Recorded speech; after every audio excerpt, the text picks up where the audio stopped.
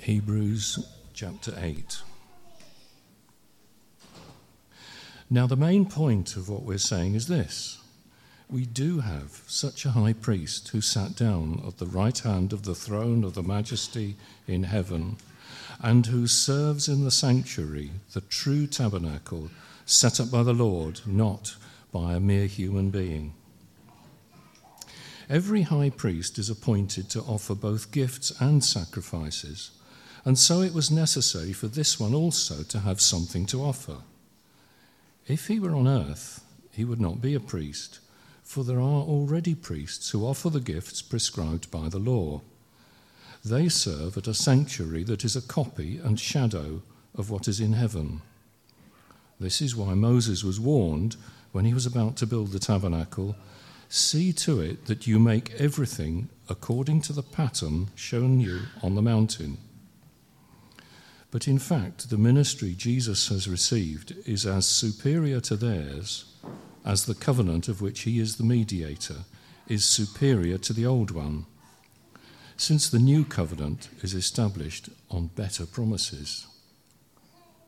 For if there had been nothing wrong with the first covenant, no place would have been sought for another, but God found fault with the people and said, "The days are coming, declares the Lord, when I will make a new covenant with the people of Israel and with the people of Judah.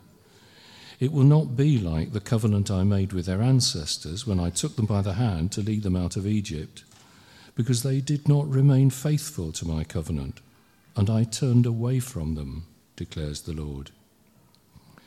This is the covenant I will establish with the people of Israel. After that time, declares the Lord, I will put my laws in their minds and write them on their hearts.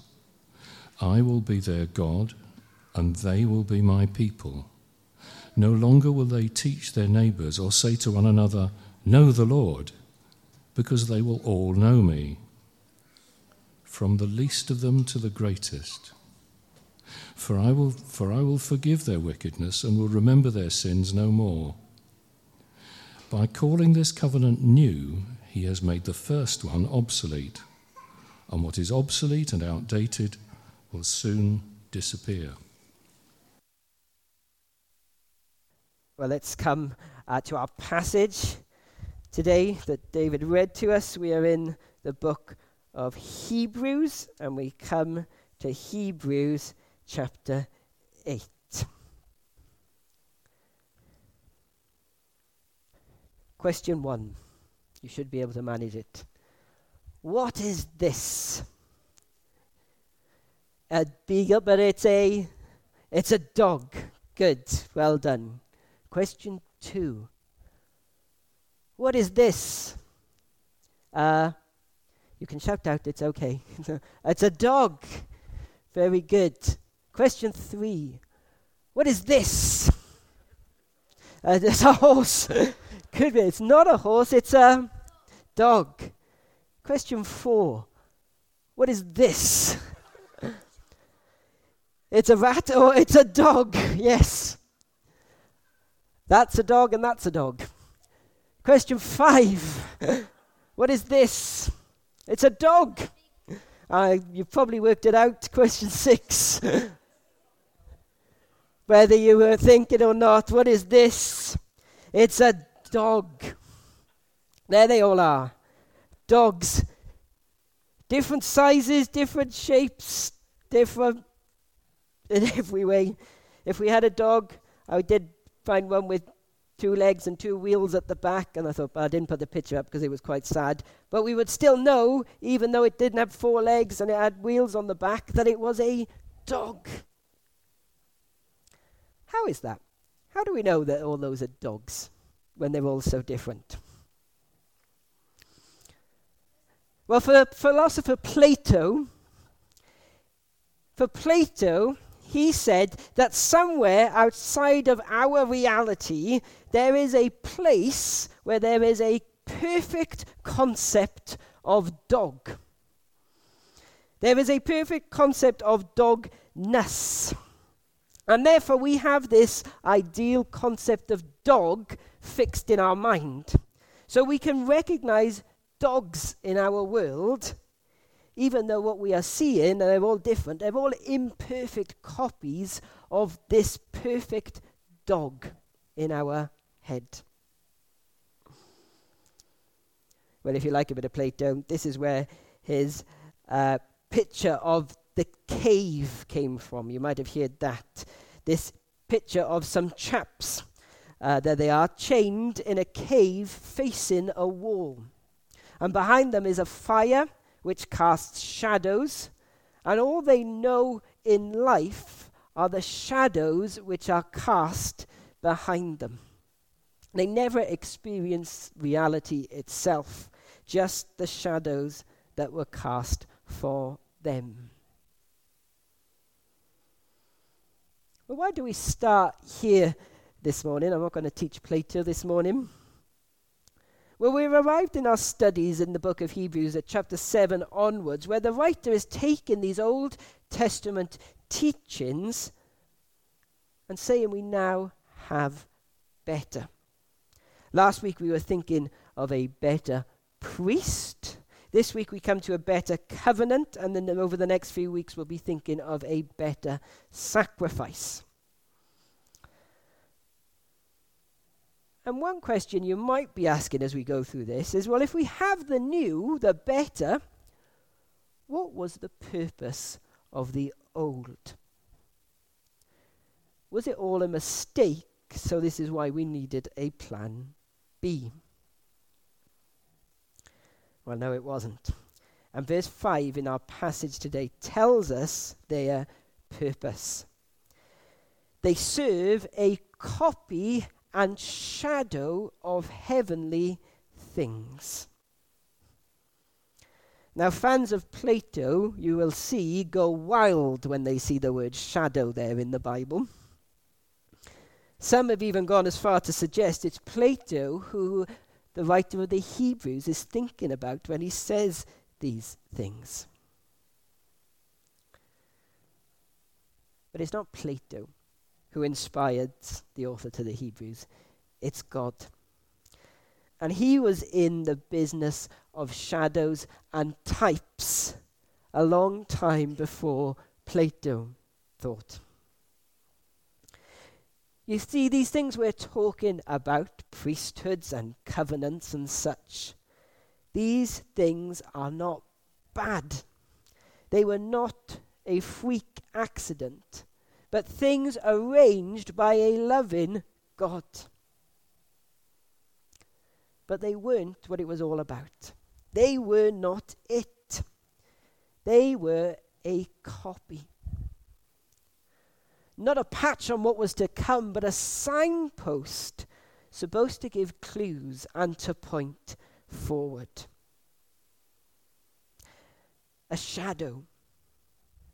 But what was cast in that shadow? Well, it's Jesus. He is the perfect and only fulfillment of all these things. And that's what the writer to the Hebrews is doing. He's saying Jesus is better. So all these things were pointing to Jesus. So don't get stuck on the signposts. Look at what they're pointing to. We have an invite to a wedding currently stuck up on our radiator in our kitchen. It's a very pretty and informative invite, but it's pointing forward to the main event. If we just spend the next year admiring the invite and we don't go to the wedding, well, we've missed the point. We'll be like men in a cave, staring at shadows, never knowing what the reality was.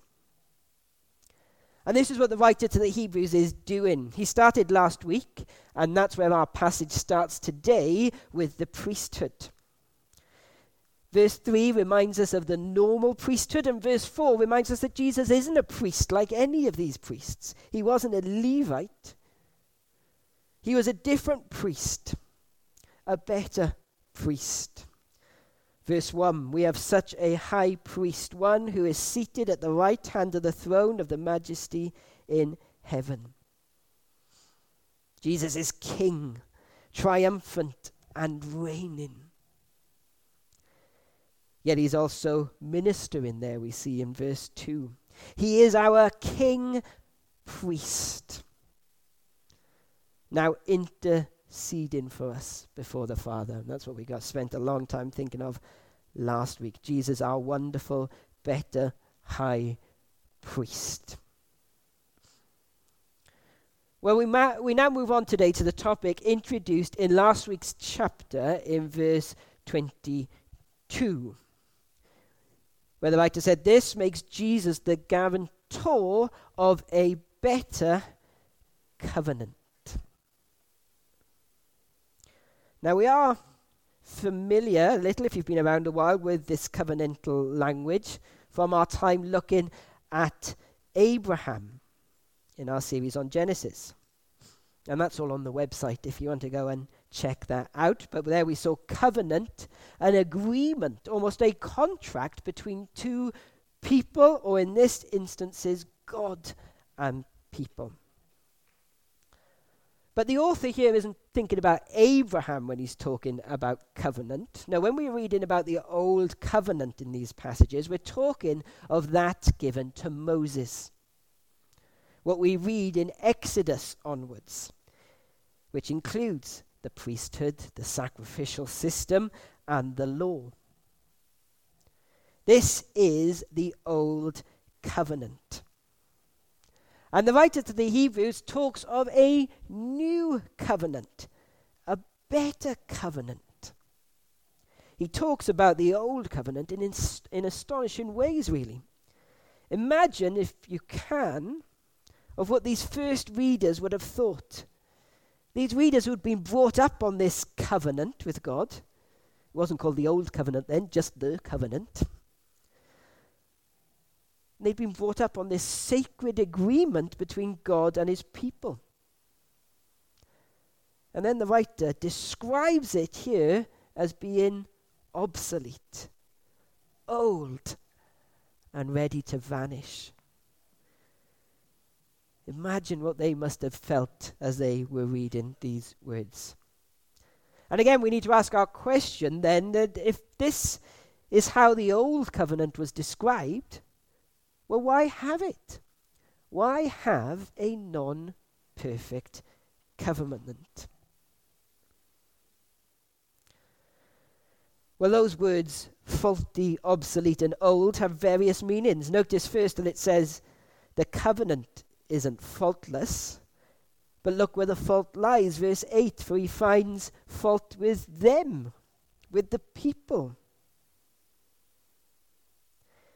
It wasn't the covenant with the problem, but the people with the covenant. We'll get back to that. But the other words there, obsolete and old, means outdated, served its purpose. Hannah and I, our first car, you're talking about learner drivers this morning, the first car we bought with our own money, just before we were married, was a little red Nissan Micra. You know, the old, not the fancy new Nissan Micras, the old ones. And it was a wonderful car. It had no electrics, so nothing ever broke. Didn't even have a cam belt, so nothing of that broke. And it would just last. It lasted forever, and we would go everywhere in it. This is back in the day when we spent our summers on the road, pre-children, going around different camps and beach missions all summer. One year in our little red Micra, we started down in Poole on the south coast. We went further south down to Cornwall to do a beach mission. We went up to Scarborough, and then we came back down to Poole via a camp in Derby. And we'd fill it with everything we needed for the whole summer. That trip included a 6-foot TARDIS we were using on the beach missions in the back of a Nissan Micra. It was a wonderful car. It never broke. But eventually we had to get rid of it, because along came Ezekiel. And even though you could get a TARDIS in the back of it with the seats down, you could not get a buggy and a baby and all the stuff a baby needs and car seats and all the rest. So we gave it to one of the young people in our church. And last year it was still going, being passed down between the youth in the church. Don't get any ideas, guys, you're not having our car now. But for us, the car was done. It had served its purpose. It was wonderful, but it had served its purpose. And we needed something new. And you see, that was the old covenant. It was good. It was good, but it had served its purpose. And the people needed something new. Because the covenant was pointing forward to something, or rather to someone. And when he came, well, he didn't need the old. You don't need the signpost when you've arrived at your destination. You didn't need the signpost when Jesus came with what he was bringing. So there was need of a new covenant. Verse 7 tells us. But the next question is then, what is so new about the new covenant? What is the difference in the old covenant and the new covenant? Well, we need to be careful here, not to say what the Bible doesn't. We don't want to fall into the trap of thinking that the old covenant shows a God of judgment, where the new covenant, well, that shows a God of love. The old covenant is harsh and legalistic, and the new is all mercy and freedom. Because that's not true. There's plenty of mercy and love in the old covenant. The fact that God was making a covenant with people in the first place shows that. And the new covenant doesn't do away with obedience in any way. We'll see that. In fact, the description of the new covenant we read here, for I will be their God, and they shall be my people, is the same declaration of the old covenant as we read in Leviticus 24. So what is the difference? Verse 6 in our passage. The covenant Jesus mediates is better since it is enacted on better promises. It's all about the promises. And we could spend days and weeks and months and years talking about covenantal theology. Some people do. Good luck to them. But today, I just want us to look at 3 of these promises in the new covenant. And the first is around this subject of sin. And there was plenty about sin in the old covenant. It showed extensively what sin is. But in doing so, it also showed us the holiness of God. Showed us what a massive problem this sin is and how it keeps us away from this holy, wonderful God. The old covenant introduced the cost of sin. It gave the sacrificial system, the picture of a blood substitution.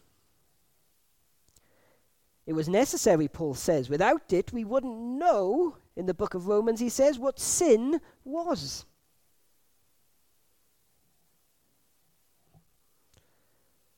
And whilst we've said there was no lack of mercy in the old covenant, yet whilst the old covenant was able to reveal sin, it was not able to remove sin, to save guilty sinners, for it pointed forward to something new.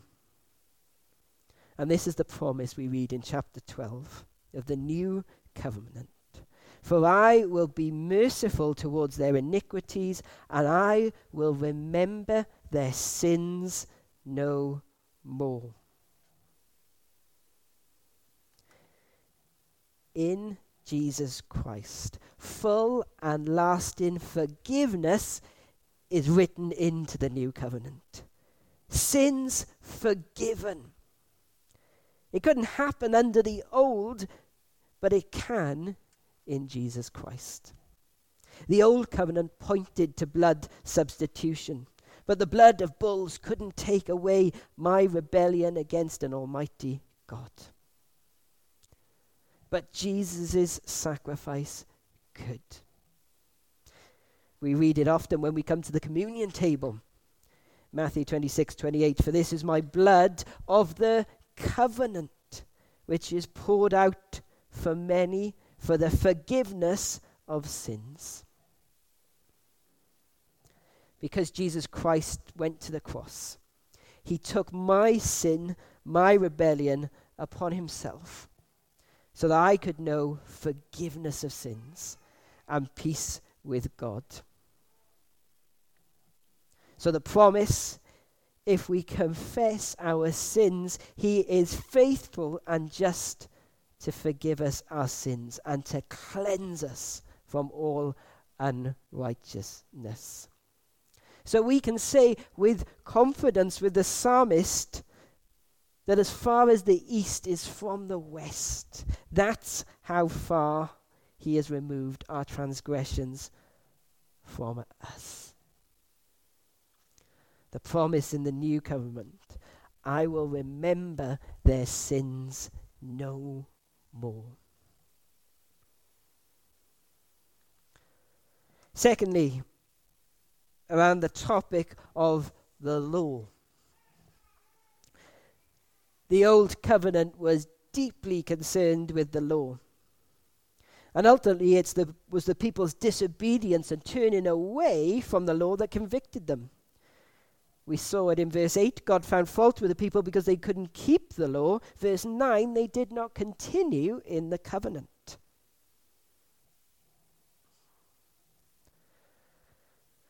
And the mistake we've made, or we've seen and just mentioned, is to think that the law is done in the new covenant. But that's not the case. Hear Jesus' words in Matthew chapter 5. Do not think that I have come to abolish the law or the prophets. I have not come to abolish them, but to fulfill them.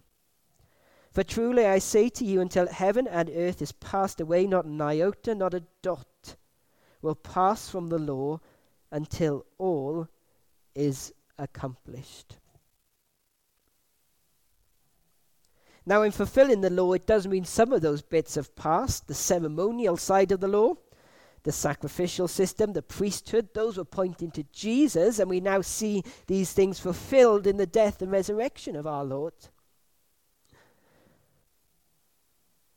But the call of God on our lives to live for him, the call to go God's way, the daily command for obedience and to stand, that does not pass.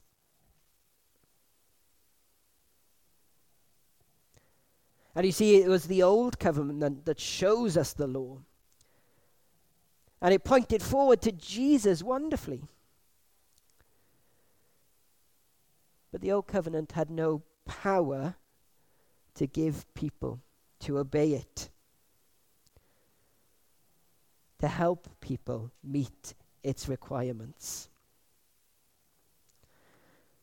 But listen to the promise of the new covenant, verse 10. I will put my laws into their minds and write them on their hearts.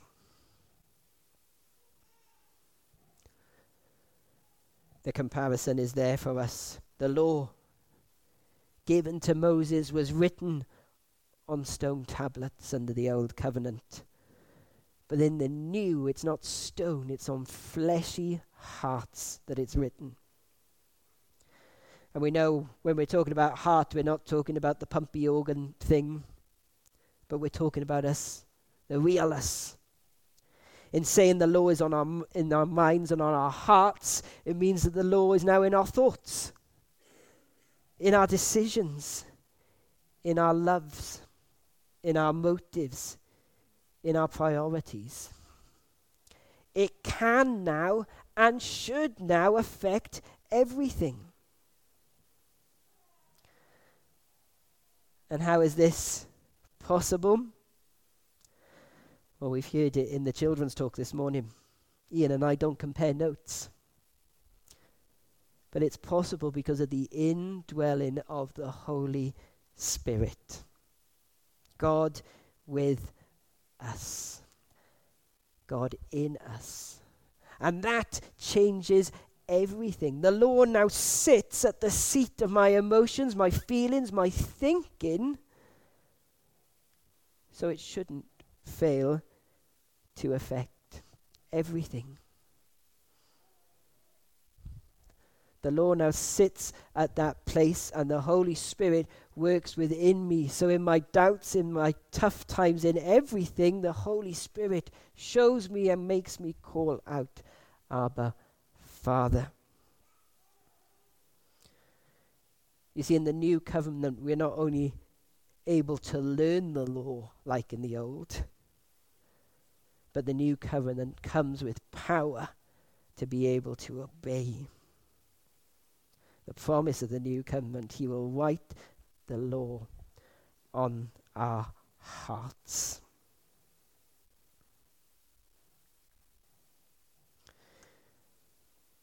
And thirdly, knowing God. Under the old covenant, it was possible to know God. But like we've seen, the realization of sin separated the people from a holy God. The author will talk a lot more about this in the next couple of chapters. But this picture of the tabernacle that he has introduced is a picture of separation. The tabernacle sectioned off, and there we saw the most holy place where the presence of God was seen but was not open to most folk. Only the high priest could go in on your behalf, and then only once a year. But look at the promise of the new covenant, verse 11. For they shall all know me. We can know God because of Jesus Christ in an intimate and real relationship. We can come before God because Jesus Christ has dealt with sin. We can come before God. We can come into his presence. The Holy Spirit reassures us of that, showing us now that we can call out that we are children of God. And they shall all know me. Don't forget the all there. This means all of us together can know God. It does away with any hierarchy. It means we can all come to God. We do that ourselves. We don't need a priest or anyone else to mediate for us. That's not saying we don't benefit or can't benefit from Bible teaching. I don't want to put myself out of a job. Or it doesn't mean that we don't learn from each other and speak truth into each other's lives. But it does mean we can come to God anytime, by ourselves, because we have this very real relationship with him. What a promise. For they shall all know me.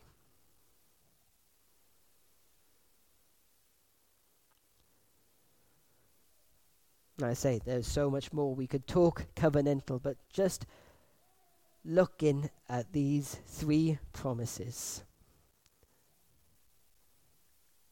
We go back to Jesus, the words of the verse 22 of the previous passage. This makes Jesus the guarantor of a better covenant.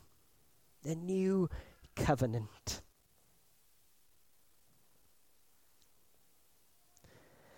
I don't know about you, but I get a bit suspicious of the word new these days. Perhaps it's because I'm getting older. But I don't like new. An upgrade of a gadget doesn't usually mean better in my books. A new phone usually means it's bigger than the last one. I don't want it bigger. It usually means it's more complicated with more buttons for me to press. And usually all these wonderful things they promise and make new, it's like, well, I don't need any of those things. Just give me my old phone back. So is the new covenant an upgrade on the old? Is it much better? Is it that much better? Well, the writer of the Hebrews says, yes, you bet it is. The old covenant was good. It showed us a merciful, loving God. It showed us what we are really like, sinful, fallen people. And it showed us that sin is such a serious thing before this wonderful, holy God. It was wonderful in the way it pointed forward. But that was its limit. But the new covenant in Jesus Christ. Wow. The promises we have in Jesus Christ. Jesus, the Son of God himself, who came to deal with sin, and the Holy Spirit living within. And these promises, our deepest spiritual need met, forgiveness of sin, power to overcome my weaknesses, and direct fellowship with the Lord of the universe.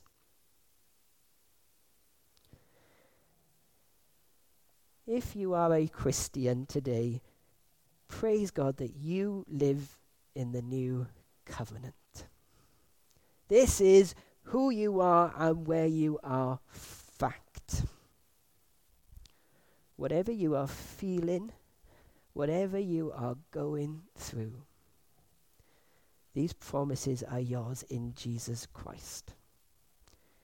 He came, he died, so you could know forgiveness of sin, so that you could know peace with God, so that you could have the power, the Holy Spirit indwelling to live for him, so that you could be in relationship with him.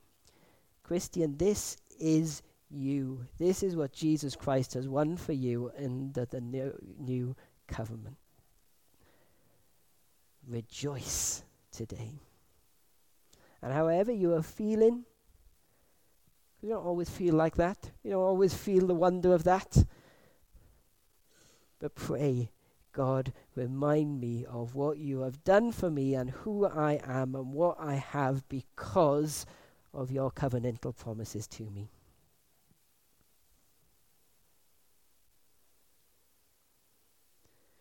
And if you aren't a Christian here today,